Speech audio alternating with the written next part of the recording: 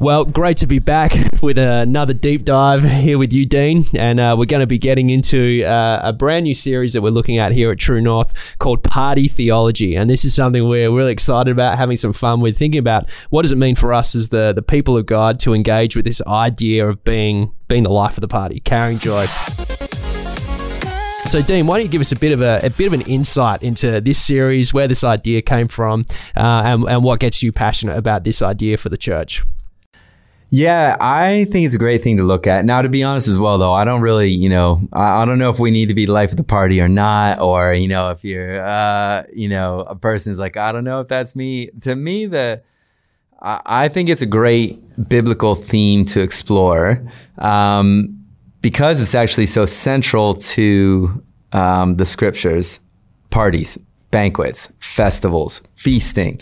And so I think in terms of where it comes from, I've just always wanted to kind of spend some time thinking about the role that festivals, I'd love to just sit and actually study all the festivals. I don't know that we'll do that, or maybe we can do that on here one day and just kind of look through when you look at whether it's the Old Testament festivals, the feasts, even the sheer reality that Sabbath is almost like a once a week mandated, party's probably the wrong word for Sabbath, but nevertheless, it's a very joy-filled time, even when you experience it now. So, all that said, I just think to stop and look at, and then obviously the scriptures all culminate in what, we call the wedding supper of the Lamb. And that's, this picture out of the book of Revelation that is a good picture, but ultimately what it's a picture of is it's a feast. It's a banquet. It's a party. And then you look at the life of Christ and Jesus, and we'll dive into this as we go. At one point, he's accused of being a glutton and a drunkard, and of which he was neither, of course, but it says something to the rhythm of his life. And we always find him around tables, eating with people. We find him at festivals, at feasts. We just see this was a regular part of his life. And so I love the thought of just kind of going, and when he reaches for teaching about what the kingdom of God is like and what it's all about, you see him so often reach for the image of a festival, and often a wedding festival, a wedding celebration, a wedding banquet. And so that, to me, looking at this kind of, wow, it's this huge theme all across the scriptures. And I remember years and years and years ago hearing the phrase party theology from Erwin McManus at Mosaic, and, and just always, thinking how do we kind of drill down on parties are important in the scriptures, and that's everything from how the kingdom of God is pictured to life and practice. And so I love the thought of just going, yeah, what are all the different ways this actually has application into how we live today? So all that's to say, that's kind of the backdrop for me, why I thought it'd be fun to spend a few weeks diving into various pictures of banquets, feasts, and parties in the scriptures.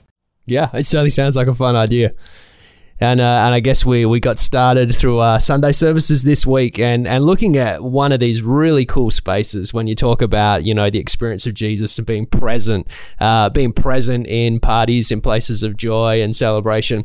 And there's something to me that's just so striking. One of the pictures that a lot of us would have as New Testament readers would be this whole idea of Jesus being present at a wedding banquet and water being turned into wine, and something so cool and really notable that one of the first ways that Jesus reveals his glory as the Messiah is by turning water into wine in the context of a party around a wedding celebration. I think even as you looked at those pictures in scripture about the significance of these, this is something that we've actually got to take note of. The first of the 7 signs that we sometimes talk about in the Gospel of John, this is it. Jesus right in the middle of a party. He's not there, it seems, in the capacity of a teacher or a rabbi. He's there because it's family or friends. He's an invited guest at the center of this party, and here he is turning water into wine. And there's just something so striking about that picture, that this is the first way that Jesus reveals his glory in this setting. And I just love that. And I guess for us, this is where we started in this picture here. And one of the things that I actually love about this, and when we think about when we kind of experience our own weddings, we've got a set paradigm of what a wedding ceremony looks like, what the reception attached to that looks like. And of course, in the world that Jesus lived in, there were some similarities, but there were also some differences. And the picture of abundance you get around these weddings in the day of Jesus being more like these more week-long festivals of celebration. That's one of the things I love about, and I think it's so good to go, okay, when you go to these week-long celebrations, you think about that culture, and you think about even today, if you were in kind of anywhere in that Mediterranean region of the world, like, so, you picture like a feast and a banquet or a wedding reception in somewhere like Italy or Greece, or, of course, Israel there on the Mediterranean. Everywhere through there, you're like, man, those people know how to do parties. And I think it's so cool then when you picture Jesus at a festival or at a wedding celebration like that. I think that's one of the things I do get so excited about these pictures of, is there such a what does it mean to be human, like reality to this, and Jesus entering into the human experience. And it's so, it's so earthy and tangible. And so even as we start to just think about, like the water into wine, and a day, the kind of wedding receptions that go for days, or, I just think there's something so incredible. And so even when you engage with like that story and read it, and you put yourself there and think about what does it mean to be human, and going like, this is such a big part of what God created us for. And we can all get real functional. Sometimes our theology makes us really functional, like, man, what do we need to know? And what do we need to do? And what's God want to make sure I get right?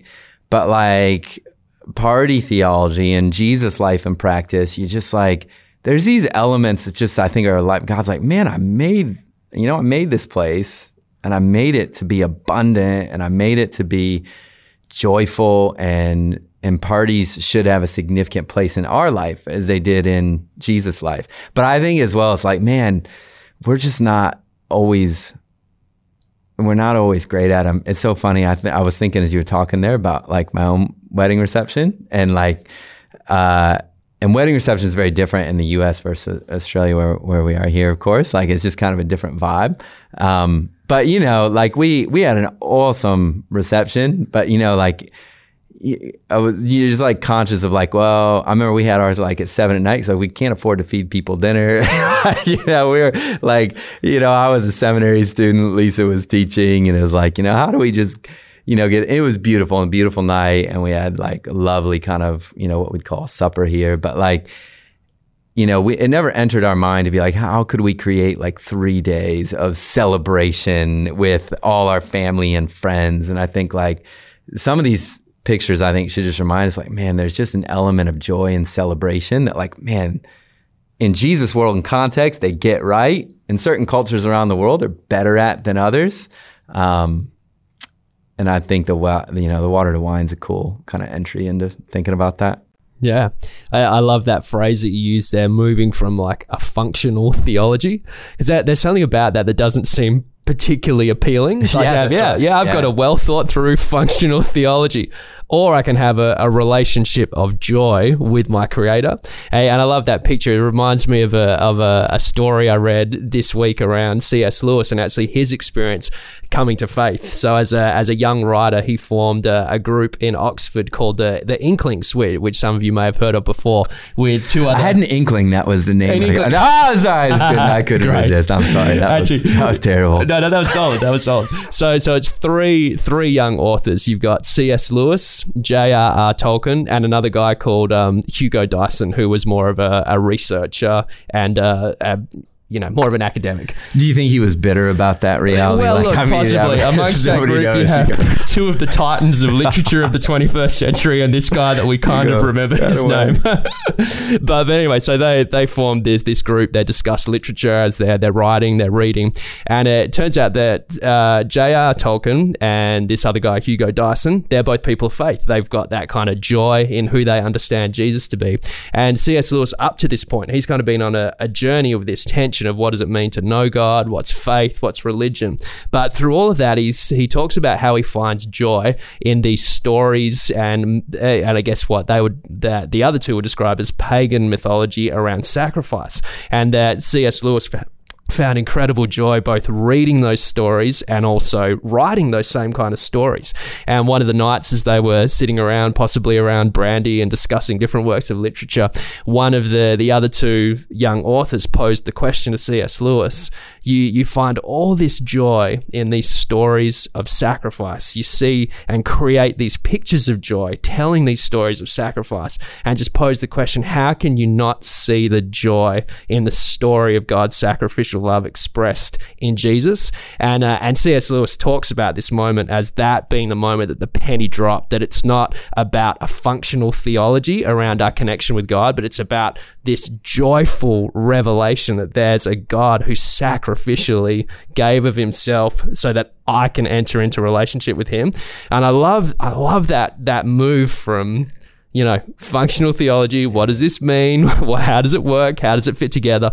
To this is what God has done on my behalf, and there is joy in that. Yeah, in that, I think that's where it is kind of autobiography, surprised by joy, and how that kind of creeped in. And I think you're right. That is such an awesome picture. I always dreamt of I'd like to have a group like that, the Inklings. I don't know what a good name would be for it, but when I first went to seminary and I was like, I didn't really want to be a pastor. I felt God was calling me to something, and I wanted to be a professor. And mostly what I wanted was just to have that group, to sit somewhere and perhaps land on a more masculine name for your group. The Inklings. I know. Yeah, that doesn't really feel like quite gets it. I don't know, but you're like, whoa, Tolkien, call it whatever you want, right? So yeah, right. What a group.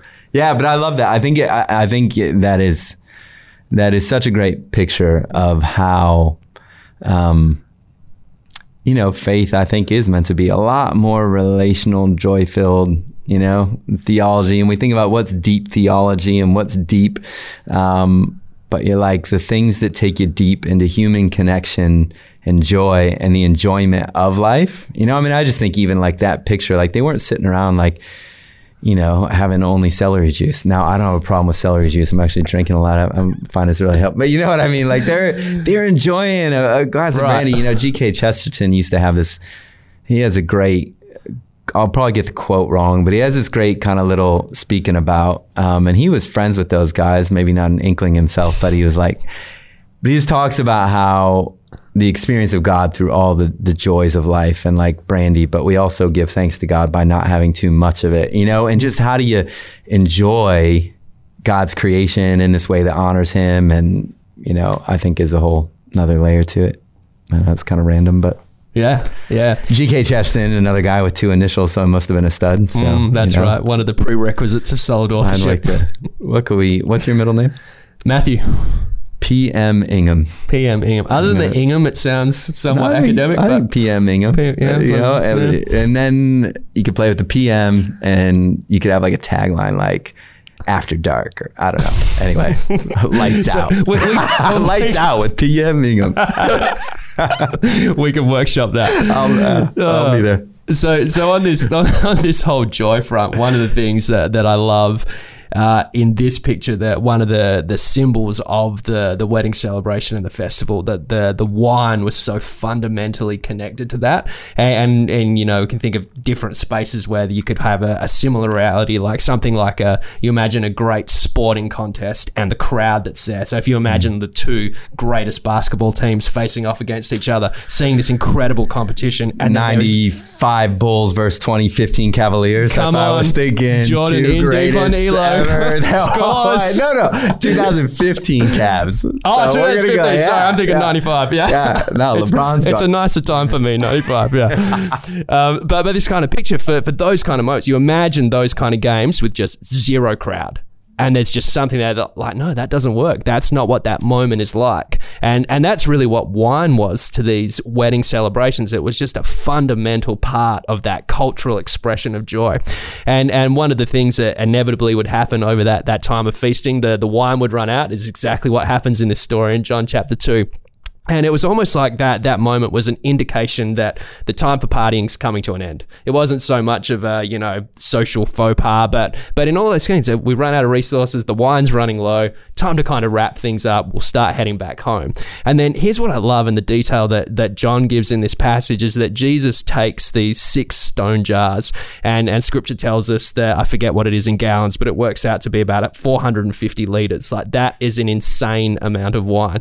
And this is what I love, just thinking about the people response at that party. The word's starting to get out, okay, we're running low on wine, time to wrap things up, time for joy's coming to an end. And then all of a sudden there's this brand new provision of 450 litres of wine. And you just imagine the response and the mood change amongst that group that were like, it's like, okay, time to wrap things up. And like, whoa, okay, time for day 4, day 5, day 6.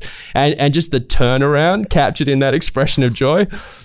That's amazing. Now, was it a days-long wedding that Jesus would have been at? I'm not familiar with it at the moment. Would this thing have been stretching for days? Yeah, that's kind of the picture that most kind of commentators look at this passage, that almost definitely this would be stretched over days. Awesome. Different guests traveling from different parts of the region to join in the celebration as the days went by.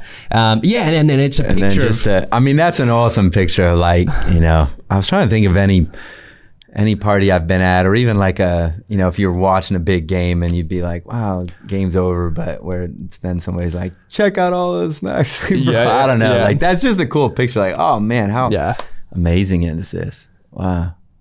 Yeah, I love that picture, and then you think a little bit deeper around that, like, what is Jesus revealing about himself through that, I guess, social expression of what's changed in the immediate context of the people at that party, shifting from like, to come on, and then what Jesus is communicating as he reveals his glory. What is he saying about how faith works, what it means to be connected in joyful relationship with God, what has been, what is now coming in me, and just that picture of the radical shift from kind of functional, but it's time to come to an end, to being just overwhelmed by the abundance of joy provided in Jesus. I think that picture,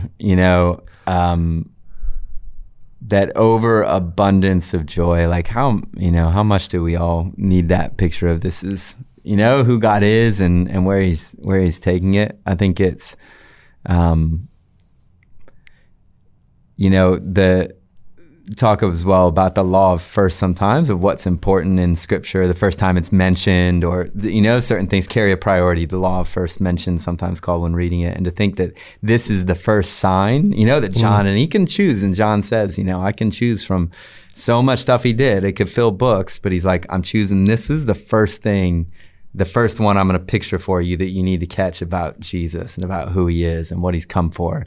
This picture of joy and abundance. And I love those, the snapshots of how much that is, 450 liters, I don't even know what liters are still. It's just gallons to me. But no, just kidding. That's just, overabundance, above and beyond. And I think, we'd all do well to wrap some of that into our theology of who we imagine God is and where he's taking us and the life he has for us. It's like you said, how, unattractive at times our theology could become, or our practice of it. We've got Jesus who's doing stuff like this and entering these very human moments and joy filled and overabundance and kind of, it's all wrapping up, and then boom, party's on. And I think, how we're his followers, and are we known for that kind of joy? I've wrestled that in my own life. Do I live with that kind of joy? Because I think that's attractive. This is the other thing I think about, like, party theology is, parties and joy are invitational and they're magnetic, and that's the kind of guy Jesus was. That's why everybody wanted to be around him, and why you found him so often at tables and meals and banquets, these spaces. And I think, do we incorporate this? Does that theology, is this getting into our theology? Because whatever gets into our theology will work its way into our practice, and I think sometimes if we miss this stuff, we gloss over it. If we think the miracle was only that he turned the water into wine, and miss that the big significance is the restoration of joy, as you pictured it so well for us, is the picture of, like, this is this is me. It's what I'm coming to bring. I love as well C.S. Lewis in his book Miracles. One of the things I love that he talks about with that particular miracle is also how the nature of the miracles Jesus does, he won't turn rocks into bread. He doesn't, do things that almost kind of break with his created design. But he turns water into wine. And in one sense, God every day turns water into wine. The rains come from the heavens, they go into the soil, out through the roots, produce the grapes that get crushed. And so in some sense, God's always turning water into wine. But in this moment, he short circuits the process in an instant, reveals himself as creator, and in this particular moment shows something of who he is and what he's doing, the abundance, the picture of joy, all that it meant. And I think, I find a challenge then as well, how do I live into these miracles as well every day, what God's doing, because he's still turning water into wine. He's still doing what he did. And how do you now live in a world that's alive with that joy and alive with the realities of God at work and the creation he's made and the beauty of tables and food and dancing and feasts and weddings, living into that joy because it is abundant, and it's here. Yeah, that's right. And to be the people, and I guess this is where this idea of party theology wraps this whole idea up, is how do we be the people that carry that expression of joy in who we are in our faith, that it's not something ancillary that people sometimes get a glimpse of, but it's actually the core of what it means to be a follower of Jesus. So that when people, and one of the pictures that I'm convicted of in my life is that when someone not of faith, someone not familiar with church or these kind of stories, when they look at my life, do they see a picture of joy, or do they see a life lived that's kind of running low on joy? And I think the great encouragement to me is what it means to carry this same new wine of Christ, is to say, what is that picture in my life of carrying the abundance of the joy of Jesus? And I love that as a framework as we continue to wrestle with our own theology, our own outworking, like you said, that as that forms practice in our life, to be the kind of people that live out of that new wine and to find expressions of that and to be encouraged by that picture of Jesus and who he is and how he operates throughout what we see of him in the Gospels. Yeah, it's awesome. Yeah. It's good. I like it. This is fun. I like this one. Yeah, this was fun. It's good. Yeah. Well, we'll wrap things up for today and we'll continue the deep dive. We're going to be back for this next week. Yeah. That sounds good, right? Keep on diving on party theology. A lot there to explore, a lot there. Awesome. All right, so we had a lot of fun continuing the conversation around party theology. And as we continue to have these deep dives, we'd love to hear from you. If you have any questions around the content being presented, we'd love to be able to engage with that. So please send us a message through YouTube, Facebook, get in contact with us, and we'd love to answer any questions that you have as we continue what's going to be a great series in party theology here at True North Online.